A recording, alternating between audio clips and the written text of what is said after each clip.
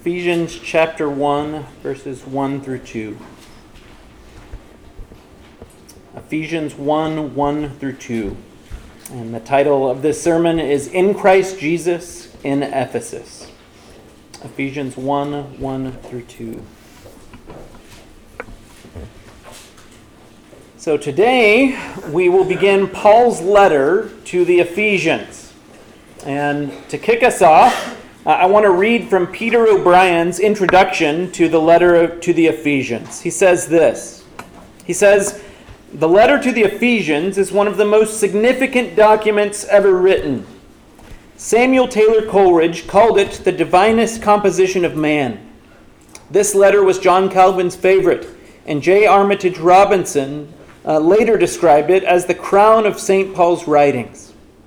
F. Bruce regarded it as the quintessence of Paulinism, because it in large measure sums up the leading themes of the Pauline letters and sets forth the cosmic implications of Paul's ministry as apostle to the Gentiles.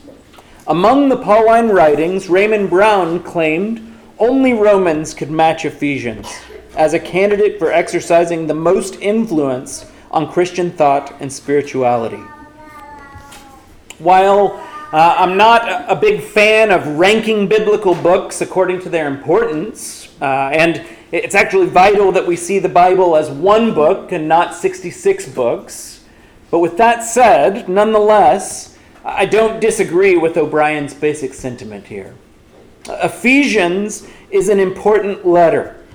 Another commentator, Klein Snodgrass, says this: "Pound for pound, Ephesians may well be the most influential document in history."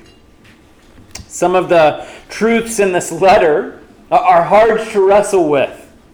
They'll make your head spin just thinking about them. But they're vital for understanding who God is, how He works, and what life application looks like in light of these truths. Our text this morning is Ephesians 1, verses 1 and 2. This is the word of the Lord. "Paul, an apostle of Christ Jesus by the will of God, to the saints who are in Ephesus and are faithful in Christ Jesus, grace to you and peace from God our Father and the Lord Jesus Christ." Before diving fully into the text itself, I want to give us a bit of an introductory overview and lay out the structure of the entire book. First of all, this letter is written by the Apostle Paul. And based on his comments in chapter 3, verse 1, chapter 4, verse 1, and chapter 6, verse 20, he appears to be in prison at the time of writing. This means that this book's written around AD 60 from Rome, where Paul was imprisoned at the end of his life. And who's he writing to? How does he know them? Well, while there's a little bit of debate here on whether this letter is written as a circular letter that's meant to be passed around to a wider audience, or if it's written for a specific church, it seems to be to the church in Ephesus and the surrounding area. Well, what do we know about them? As a city, we know that Ephesus was in Asia Minor. So I've got a couple of maps here for us. Asia Minor is in modern-day Turkey. So it's that yellow area right up there. It was a port city. And as a city, we know that Ephesus was the fourth or fifth largest city in the world at the time that Paul's writing to them. It was a wealthy city which was home to, quote, the great temple of Artemis, an ancient fertility mother goddess worshipped by the Romans under the name Diana. It was one of the 7 wonders of the ancient world. And the Artemision, which is the area where she was worshipped, was the largest marble temple of the Greek world. According to one Bible atlas, in Paul's day, pilgrims from all over Asia Minor and beyond converged on Ephesus annually in the spring to pay homage to the mother goddess with special celebrations. So, Ephesus had financial influence, spiritual influence, and eventually political influence. In fact, the Roman Emperor Domitian awarded the city of Ephesus a provincial imperial temple that was dedicated to the Flavian dynasty. It was given this award because it was a key place of emperor worship. So consider this. One commentator describes Ephesus as a culture filled with idolatry, superstition, and the occult demonic activity, public sexual immorality, materialism, a love for education devoid of God, and the worship of political leaders. Sounds familiar, doesn't it? In other words, the things the Ephesians needed to be reminded of are the same things that we need to be reminded of today. Ephesus was an important city. And on Paul's second missionary journey, he finally visits it. And we read about this in Acts chapter 18. So I've got the passages up here on the screen for you, but if you want to follow along, we're going to be in that section of Acts for quite a long time. So Acts 18, starting in verse 18. Acts 18, starting in verse 18. So Paul's in Corinth, and then we read this. After this, Paul stayed many days longer, and then took leave of the brothers and set sail for Syria. And with him, Priscilla and Aquila. At Cenchrea, he had cut his hair, for he was under a vow. And they came to Ephesus, and he left them there. But he himself went into the synagogue and reasoned with the Jews. When they asked him to stay for a longer period, he declined. But on taking leave of them, he said, I will return to you if God wills. And he set sail from Ephesus. So he's there initially only for a very short time. He's there in the synagogue reasoning with the Jews. He leaves Priscilla and Aquila there and tells them, if God wills, I'll be back. And he sails to Jerusalem. Well, in comes this guy named Apollos. And we read about him at the end of Acts chapter 18. He was Jewish by birth, but becomes a Christian. He's quite the charismatic speaker. And he ends up in Ephesus, boldly speaking in the synagogue. Acts 18, starting in verse 25, says this about Apollos. He had been instructed in the way of the Lord, and being fervent in spirit, he spoke and taught accurately the things concerning Jesus, though he knew only the baptism of John. He began to speak boldly in the synagogue.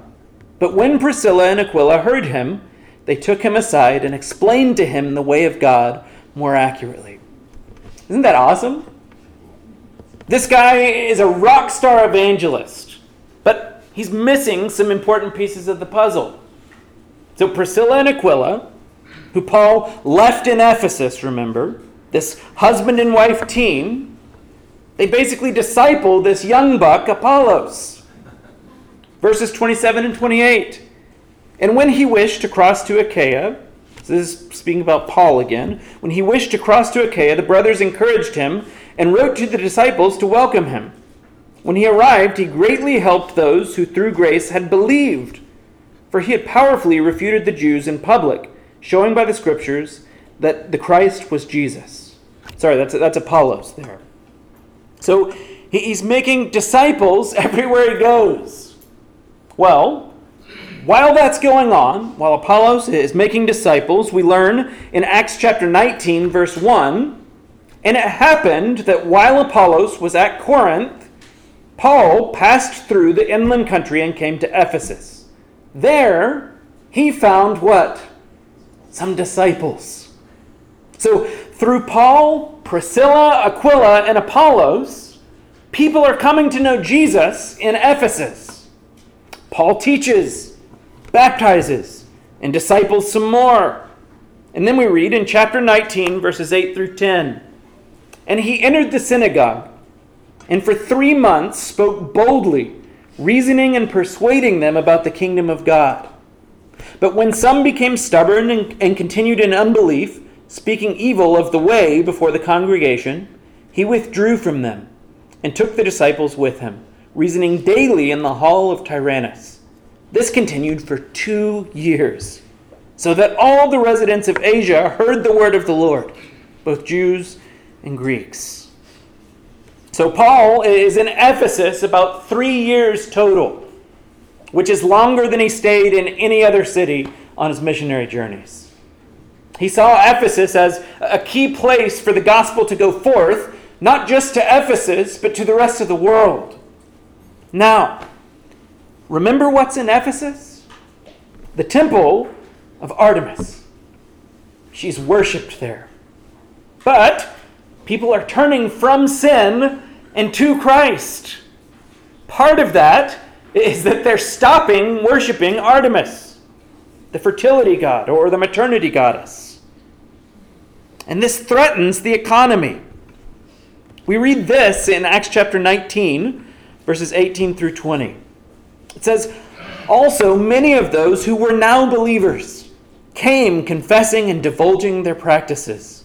And a number of those who had practiced magic arts brought their books together and burned them in the sight of all. And they counted the value of them and found it came to 50,000 pieces of silver. So the word of the Lord continued to increase and prevail mightily." This is happening in Ephesus, and it ticks some people off. I love this. Let's keep reading. Verse 23. It says, "About that time, there arose no little disturbance concerning the way." Isn't that great? No little disturbance concerning the way. "For a man named Demetrius, a silversmith, who made silver shrines of Artemis, brought no little business to the craftsmen. These he gathered together with the workmen in similar trades and said, 'Men, you know that from this business we have our wealth. And you see and hear that not only in Ephesus, but in almost all of Asia, this Paul has persuaded and turned away a great many people, saying that gods made with hands are not gods. And there is danger not only that this trade of ours may come into disrepute, but also that the temple of the great goddess Artemis may be counted as nothing, and that she may even be deposed from her magnificence, she whom all Asia and the world worship.'" The gospel being preached and believed in Ephesus is actually changing the economy. One author calls it a holy disturbance. Then it causes a riot. After all the proceedings of this riot being stirred up, them being imprisoned, Paul calls all the disciples together there and encourages them. And then he heads out again. But a bit later, from a distance, in Miletus, he calls together the elders from Ephesus.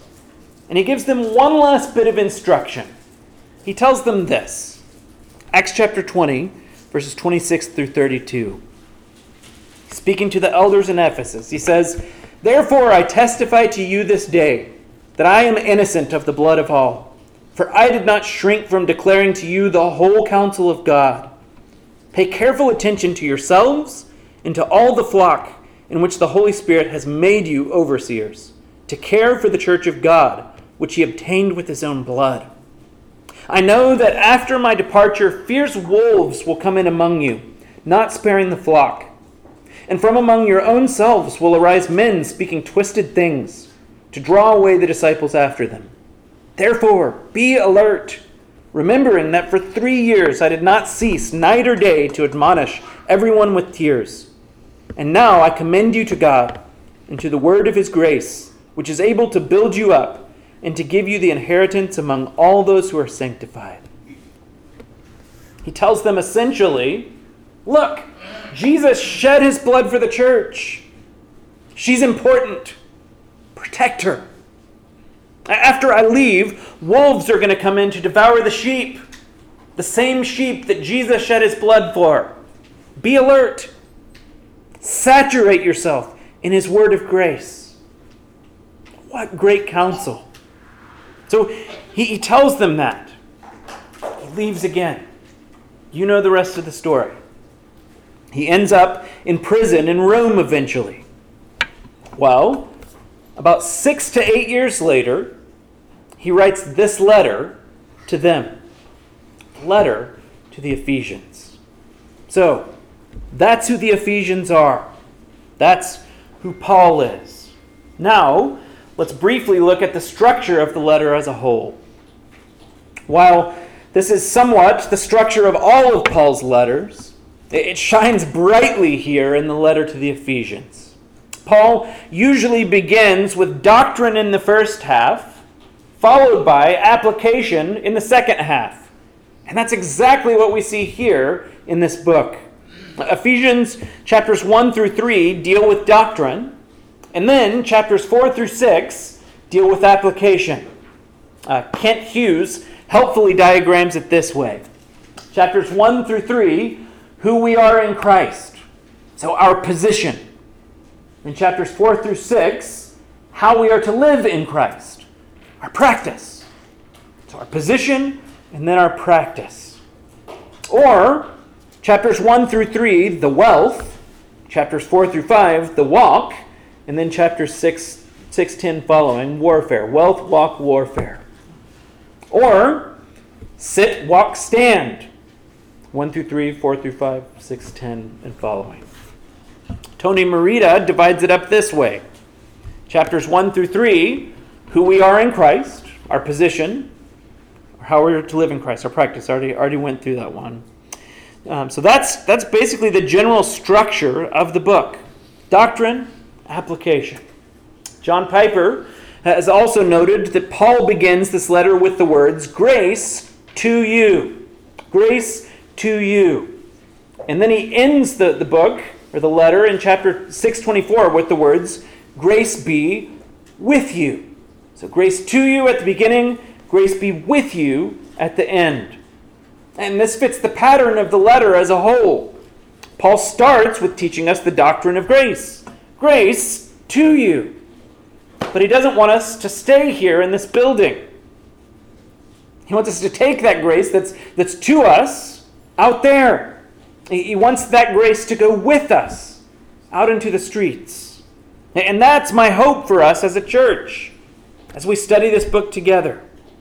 If we, over the next several months, if we learn a lot of great doctrine, but we don't love Jesus more, and we don't live out this gospel of grace, we'll be no better off than the Ephesians. What do I mean by that? Well, unfortunately, the Ephesians got the doctrine part, the head stuff, but it didn't make it to their hearts, at least not permanently anyway. We read about the Ephesian church in Revelation chapter 2. There are some good things said about them, but verses 4 and 5 of Revelation 2 says this. Jesus says, "But I have this against you," speaking to the Ephesian church, "I have this against you, that you have abandoned the love you had at first. Remember, therefore, where you have fallen. Repent and do the works you did at first."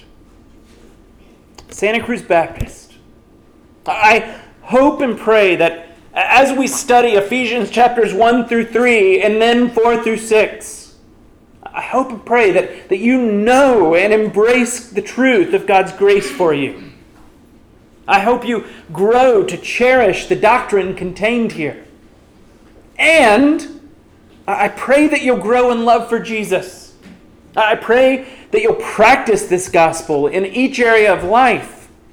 In the church, chapter 4. In your marriages, chapter 5. As parents and as children, chapter 6. And in your jobs as employees or employers, also chapter 6.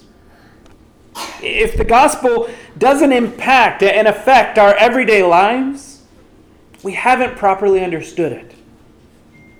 Now, with all of that background, structure, and context in mind, let's take a look at the first two verses.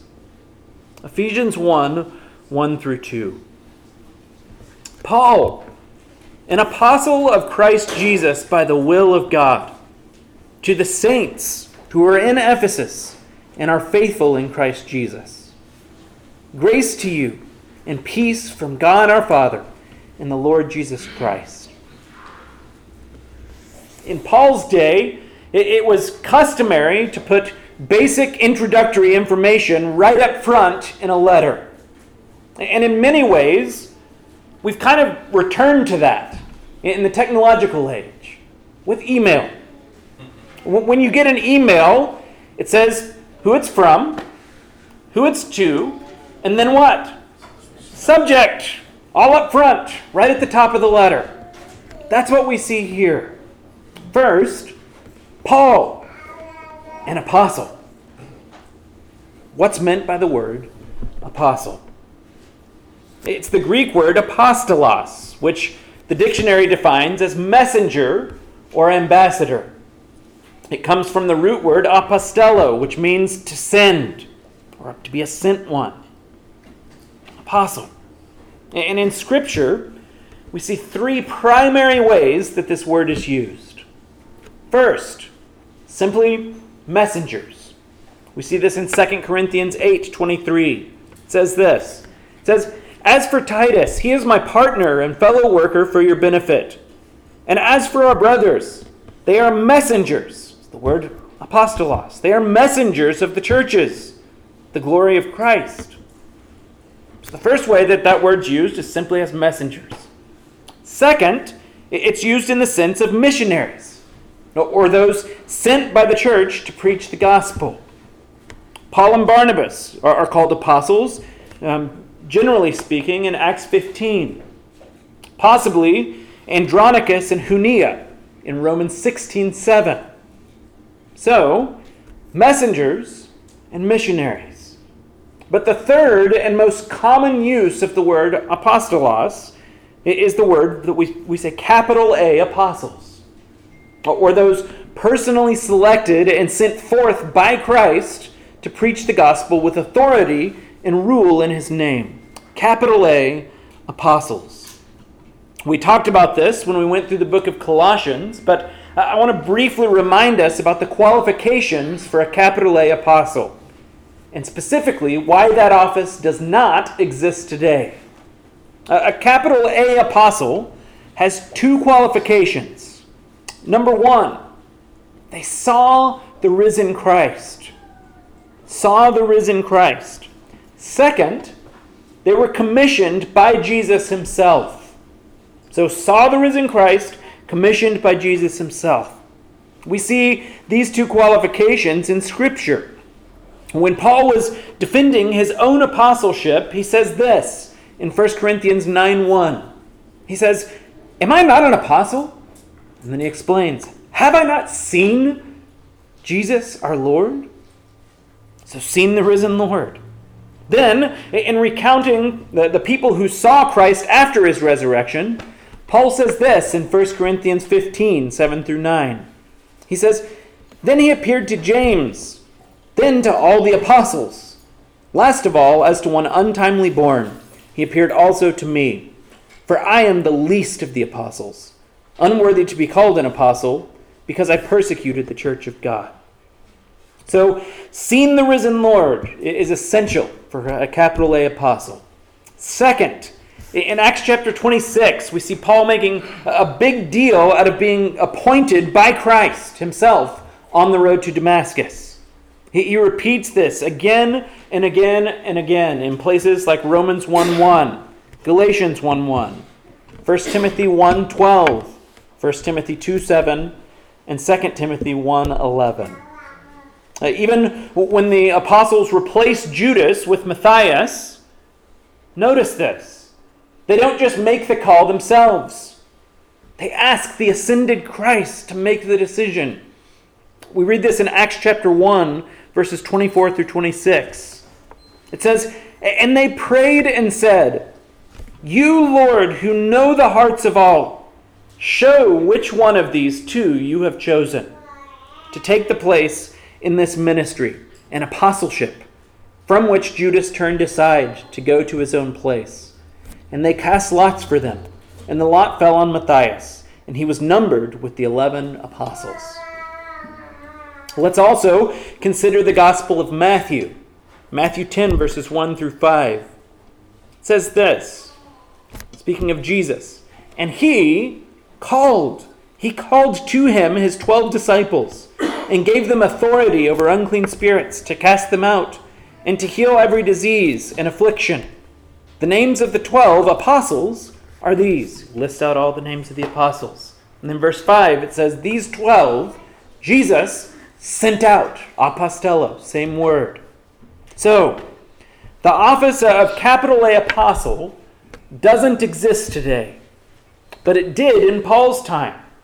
And on the road to Damascus, the passage we read earlier, Paul meets both qualifications. He saw the risen Lord and was directly commissioned by him. So, in the from line of the letter, we have this. Paul, an apostle of Christ Jesus, by the will of God. By the will of God. What does Paul mean by that? What does he mean by the will of God? Well, first of all, how does Scripture use this phrase? If you've ever struggled with that phrase and wondered, what's God's will for my life? You're not alone. It's a good question. I highly recommend, and I know I've recommended it before, but I will again, Kevin DeYoung's book, Just Do Something. And the subtitle, it's awesome. I have to read it again. A liberating approach to finding God's will, or how to make a decision without dreams, visions, fleeces, impressions, open doors, random Bible verses, casting lots, liver shivers, writing in the sky, etc. Fantastic book. Highly recommended. This is all on the will of God. I'm going to give this to Robin Loreen for sitting closest this morning. I'm not above bribing people, so there might be books in the future. So, Kevin DeYoung's Just Do Something. In that book, DeYoung explains, along with many other theologians and pastors, that Scripture has two ways of speaking about this phrase, the will of God. One, God's will of decree, and two, God's will of desire. So number one, God's will of decree is his sovereign will. It's going to happen. You and I cannot thwart it. We see this idea in Isaiah 46, verses 9 through 10. It says this, remember the former things of old, for I am God and there is no other. I am God and there is none like me, declaring the end from the beginning, and from ancient times things not yet done, saying, my counsel, you could replace that with the word will, my counsel shall stand, and I will accomplish all my purpose. God's will of decree. Second, God's will of desire. God's will of desire is more along the lines of his commands of what's morally right. His will or his desire for us, which we can and do rebel against. We see this usage in 1 Thessalonians 5, 16 through 18, among other places. 1 Thessalonians 5, 16 through 18. Paul says, rejoice always, pray without ceasing, give thanks in all circumstances, for this is the will of God in Christ Jesus for you. Give thanks in all circumstances. That's God's will. How many of you have thwarted God's will today? I know I have. I haven't given thanks in all circumstances. So, God's will of decree and God's will of desire. Those are the two ways the Bible uses that phrase, will of God. It's all over Scripture. Now, how's Paul using the phrase here? Paul, an apostle of Christ Jesus, by the will of God. Is Paul an apostle because God commanded him to be one and he obeyed? Or is he an apostle by the sovereign decree of God? In other words, it was going to happen. Let's let Paul speak for himself. Galatians chapter 1, verses 15 and 16. It says this. It says, but when he who had set me apart before I was born, and who had called me by his grace, was pleased to reveal his Son to me, in order that I might preach him among the Gentiles, I did not immediately consult with anyone. So he's set apart before he was born. How about in the book of Acts? Newly converted Paul shows up to the house of Ananias. Again, Ryan read this earlier for us. Acts 9, 15 and 16. He's speaking to Ananias. But the Lord said to him, "Go, for he is" what? "A chosen instrument of mine." Speaking about Paul. "He's a chosen instrument of mine to carry my name before the Gentiles and kings and the children of Israel. For I will show him how much he must suffer for the sake of my name." We'll talk more about this throughout Ephesians, but it seems that Paul's apostleship is by God's will of decree. It was part of God's plan, so much so that it couldn't be thwarted by anyone. And this is important. Paul's ministry wasn't just his good idea. John Calvin notes this. He says, "For if a man were the most gifted and the most excellent in the world, yet if he thrust himself forward under his own impulse, he disturbs all order." Paul's apostleship and his ministry as a whole, this is what I want us to see, all of that was God's impulse. It was his idea. And he sovereignly willed for Paul to become who he was. He's authorized by God to speak on behalf of Christ. I'm going to say that again. Paul was authorized by God to speak on behalf of Christ. Let that sit for a second. Remember, I said that there are some hard things to wrestle with in this book. Things that we as independent Americans tend to bristle at. My hope for us is that while we study this letter, when we're tempted to bristle or reject a doctrine that's taught in this letter, remember, Paul isn't just writing his own opinion here. He's authorized by God to speak on behalf of Christ. Because this is true, we must wrestle with the text. It's God's word, and it's true. Even more, it's good. So all of that in the from line of the letter. Now, to the saints who are in Ephesus and are faithful in Christ Jesus.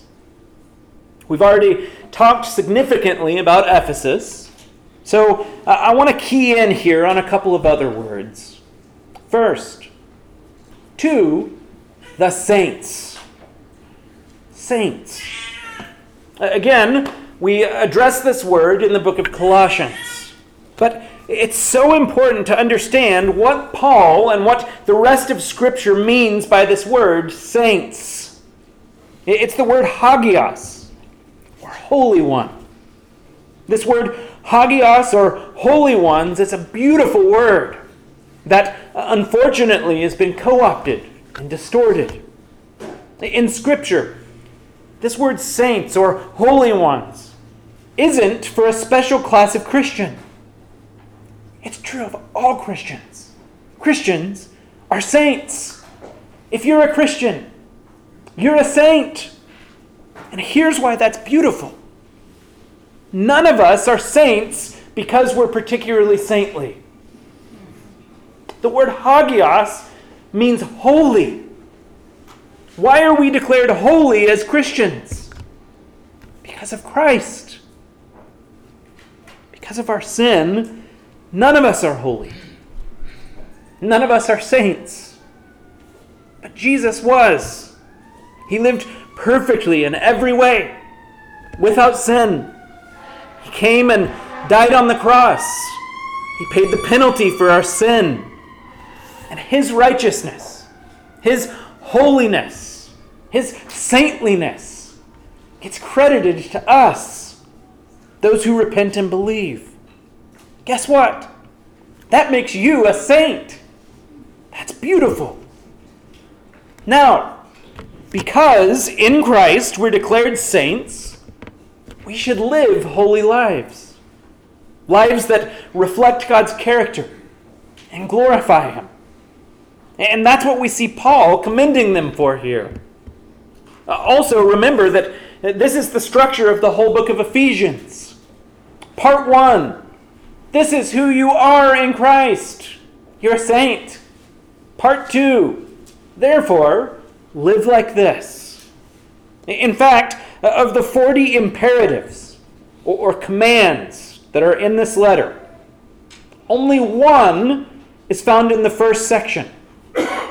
40 different commands in the book of Ephesians, only one is in the first section. And the one that's there in the first section is in chapter 2, verse 11. It's a command to remember who you were before conversion. So, if you're a Christian, you are a saint. Now, the response to that is to live in light of that. Live holy lives. Let's look again at the text. To the saints who are in Ephesus and are faithful in Christ Jesus. So, not only are they declared holy because of Christ's righteousness, they're faithfully living it out in Ephesus. Christian, do you understand this? While it's not your faithfulness that makes you saved or right with God, your calling yet is to be faithful where God has placed you in a specific time, in a specific place. You're declared a saint. Now, be faithful in Christ Jesus in Santa Cruz County. Think about this. We learned earlier that there were about 300,000 people in Ephesus when Paul was there. They had a pagan amphitheater that would seat 50,000 people. And yet, Paul and his little band of small house churches were faithful in Christ Jesus in Ephesus. Got that? And they caused no little disturbance. Take that in. 300,000 pagans. Tiny group of Christians. And they caused no little disturbance. Their faithfulness to Christ was having a real impact on the city of Ephesus. Santa Cruz County has a population of about 275,000 people. It's easy to look at the stats of how few Christians live here and to get discouraged. But don't. Christian, be faithful in Christ Jesus. Don't be discouraged. Be faithful in Christ Jesus in Santa Cruz. So, we've got our from line and our to line. Now, the subject line. Verse 2. He says, grace to you and peace from God our Father and the Lord Jesus Christ. Once again, this subject line lays out the outline for the entire book. Sinclair Ferguson defines grace this way. Grace is God's amazing favor and love, not only unmerited by us, but also actually demerited. The entire first half of the book of Ephesus is all about grace. That's the reality for us as Christians. Then, the response to that reality is peace, shalom, the well-being of our whole lives. And all of that comes from who? From God, our Father, and the Lord Jesus Christ. That's the source of grace and peace. Not our bank accounts, not our status in society, not our ethnicity, not our age, not our social media accounts, not our education, and not our good works. The source of grace and peace is God our Father in the Lord Jesus Christ. And that's the theme of the entire book. If you've turned from sin and trusted in Jesus, You have riches in Christ. Over the next several months, we're going to be mining those riches and praising God for the gift that we've been given. Now, if you're here and you're not a Christian, you too can have these riches of grace and peace. And they're only found in Christ. So turn from sin and trust in Him as your highest good and your only hope. You'll never regret that. He's all-satisfying and all-sufficient. And what we're going to learn here in the book of Ephesians is that His riches of grace never diminish. You can take out as many deposits as you want, or withdrawals, as many withdrawals as you want. They never diminish. Christ's riches never ebb or taper. My hope and prayer for all of us as we study this amazing letter is twofold. Number one, that we'll truly grasp the truth of what God has done for us in Christ. And second, that we'll live in light of that glorious truth in every area of our lives. Let's pray.